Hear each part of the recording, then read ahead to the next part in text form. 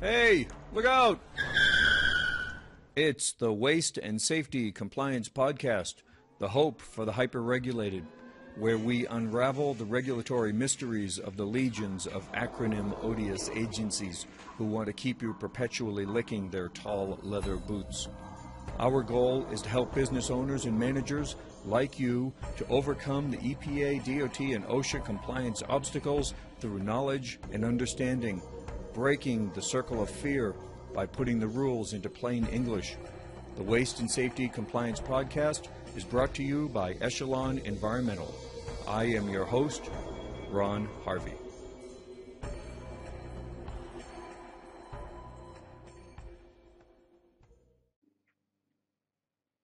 All right. Today we're going to have a little discussion about hazardous materials. The co-joined at the hips partner of hazardous waste disposal can't have one without the other. So what are hazardous materials? They are any kind of chemicals, products, substances, articles that pose a risk in transportation, whether by air, sea, or ground. They are considered dangerous because they can damage the environment, they can damage the public, or they can damage property. The hazardous materials that you see on the highway every day, if you're driving, I'm sure you've seen them. They're divided into 9 classes, and those represent just about every type of hazardous material that you can possibly imagine. We'll go through them here real quick. Class 1 are explosives. They're broken down into 6 divisions and subdivisions, and it's very, very complicated.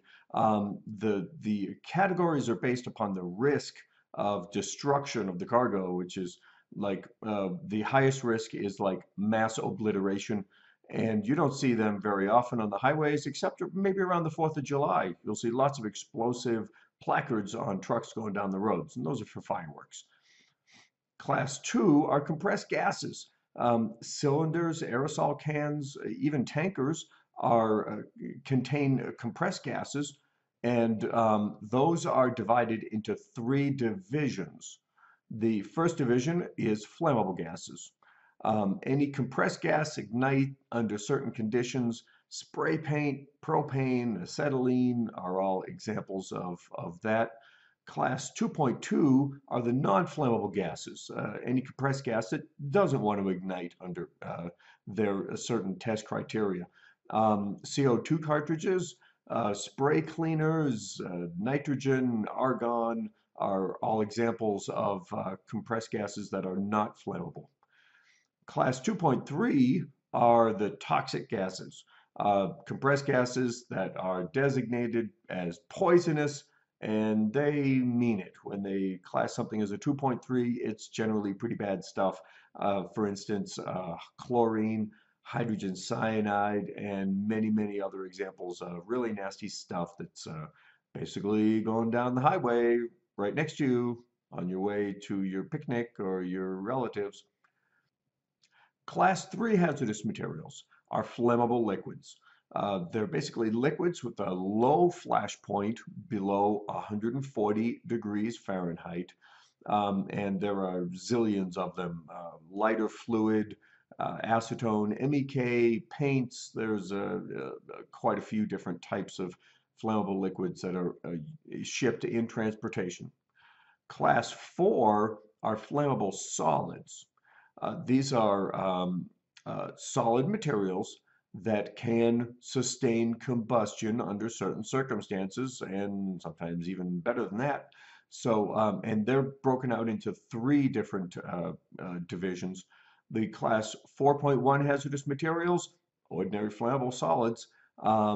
They are any kind of solid that will sustain combustion, not something that's generally just going to go poof when you look at it hard. We're talking about matches, for instance, are a 4.1 hazardous material. Class 4.2 are spontaneously combustible materials. They can ignite within 5 minutes of being exposed to air. Now, that's getting pretty hazardous, if you ask me. Wet cotton is a 4.2 hazardous material, along with some other animal fibers, and there's quite a few other chemicals that are what we would call pyrophoric. You expose them to the air and they want to burn really bad. Class 4.3, dangerous when wet. Materials that give off flammable or toxic vapors when exposed to water. Now, that makes it a big deal for emergency response people because the first thing the fire department wants to do on a fire is throw water on it. So if they see one of these placards on the back of the truck, hopefully they think twice about doing that. Examples are aluminum phosphide, zinc dust, sodium metal, lithium metal. There's quite a few of them. And those are pretty hazardous materials. Okay, class 5 hazardous materials are called oxidizers. An oxidizer is a liquid or a solid that will help a fire burn by contributing oxygen to the reaction, to the environment. And they definitely contribute to combustion. So the two divisions that there are for class 5 are the 5.1 hazardous materials, just regular oxidizers. They give off oxygen during decomposition, and they can help materials burn a lot hotter, a lot faster. Good examples in ammonium nitrate is very common, known as fertilizer for the most part. Hydrogen peroxide, when it's concentrated, is an oxidizer. These are pretty hefty materials. You don't want to be messing with them in the case of a fire. Class 5.2 hazardous materials, organic peroxides. Sounds are exotic, but they're pretty common actually. Organic oxidizers they have a chemical structure in there that's specific to organic peroxides, and what it does is it helps them yield even more oxygen than some of the other regular oxidizers. MEK peroxide is a very common one. Okay, class 6, hazardous materials, poison or toxic stuff. Any solid or liquid, gaseous, no, sorry, that are toxic to humans. So we're talking about materials that aren't just bad for you. We're talking about stuff that is measurably toxic. It's broken into two divisions. Whoop. 6.1, ordinary poisons. Yeah, just the regular run-of-the-mill poisons. Any material that is demonstrated scientifically with these guys doing their tests and stuff to be toxic to humans at relatively low levels. Lead and mercury are two common examples. Pesticides, cyanides, there's a lot of different toxic materials out there. Okay, class 6.1, poison by inhalation, are liquids that are extremely toxic because they emit vapors that are really quite toxic. Bromine liquid is an example. That stuff is deadly. Hydrogen sulfide kills quite a few people every year, especially in the oil and gas industry. One of the worst hazards they have. So that's another 6.1 category. Class 6.2 hazardous materials are infectious substances. Any material or contaminated material that is known to contain pathogens or organisms that will transmit diseases to humans or animals. There are quite a few different organisms like that out there: swine flu, tuberculosis, AIDS, polio, Ebola. Okay, class 7 hazardous materials, radioactives, one of my favorites. Any liquid solid gas that is spontaneously emits radiation. There are three categories of radioactive materials. There's rad 1, 2, and 3, and describing those would be very complicated. I could do a whole program on that. But it's really pretty cool though. I enjoyed working with those when I had the chance. Okay, class 8 hazardous materials are corrosives, liquids or solids. Now, normally we think of corrosive as being higher or low pH, being an acid or a base, but that's not how a DOT looks at corrosives. They define a corrosive as a material that causes full thickness destruction of human skin in a certain period of time and that kind of ranks the packing group of the material. That gets a little complicated, but to give you an idea that there are grades of corrosive. Examples are sodium hydroxide, which we know as caustic soda, HF, hydrofluoric acid, very corrosive material there. Sulfuric acid, hydrochloric acid, there's many different corrosives out there. Okay, class 9 hazardous materials are basically what they call miscellaneous hazmat. It's basically any substance that DOT wants to define as hazardous, but it really doesn't meet any of the other criteria. And so they've made this catch-all class 9 to put lots of other stuff into. PCBs are one example, asbestos is another one, and there are a large number of consumer commodities that wind up in this category as well. Now, there are other labels in addition to the ones you've seen here already on containers. You will see the orange panels, which are indicative of bulk hazardous materials in containers. The number that's in that orange panel is the UNID number, which identifies the actual shipping name of that hazard. The limited quantity sticker, the diamond with the Y in the middle of it, just came out a few years ago now, and that indicates limited quantities of hazardous materials in transportation, generally being consumer commodities, also being shipped to retail outlets. The limited quantity sticker does not identify the hazard. Because it could be a limited quantity flammable, limited quantity corrosive, and but the Y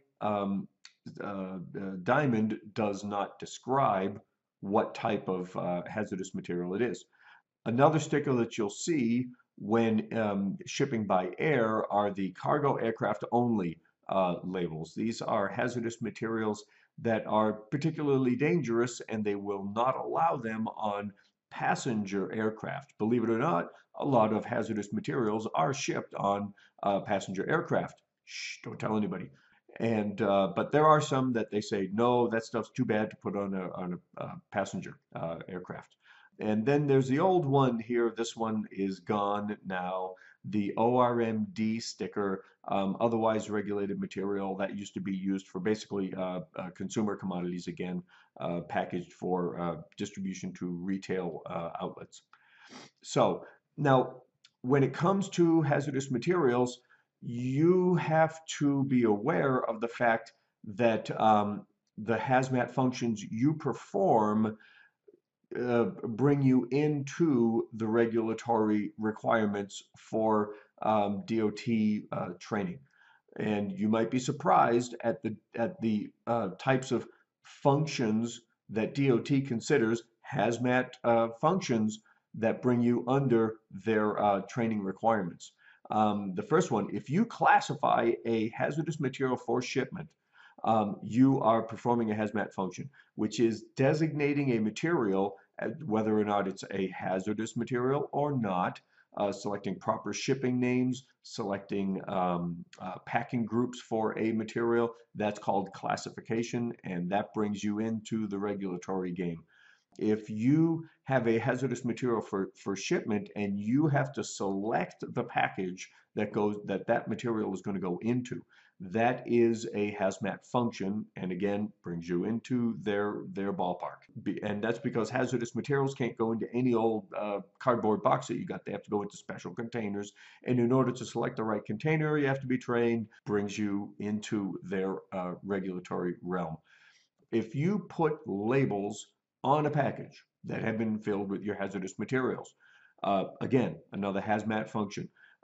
Any kind of package labeling that you put onto a container that are designed to warn others of the dangers of the material is a hazmat function, and you are in. That's all there is to it. If you put markings on packagings, and those are different from the labels, they're generally text. which would include the proper shipping name and UN ID number, like the example I show here. If you apply those markings to a package, that is a hazmat function. And as such, you are then subject to the function-specific training requirements of DOT. Filling containers. If you take an empty container and then you fill it for shipment with a hazardous material, you are performing a hazmat function. That's because hazmat containers, they have to be compatible with the material you're putting into the containers. They can't be overfilled. There are some different requirements for filling the containers, and DOT wants to make sure you do it right. Okay, closing containers. That is a big one for DOT because that's the primary cause of many spills on the highway, as I have seen by the boatload. Somebody puts some hazmat stuff into a container and then just kind of finger tights the cap or doesn't properly seal valves or whatever. And during shipment, rattling down the road, they leak. And then they call people out and spend a whole bunch of money cleaning up the mess that poured out of their containers.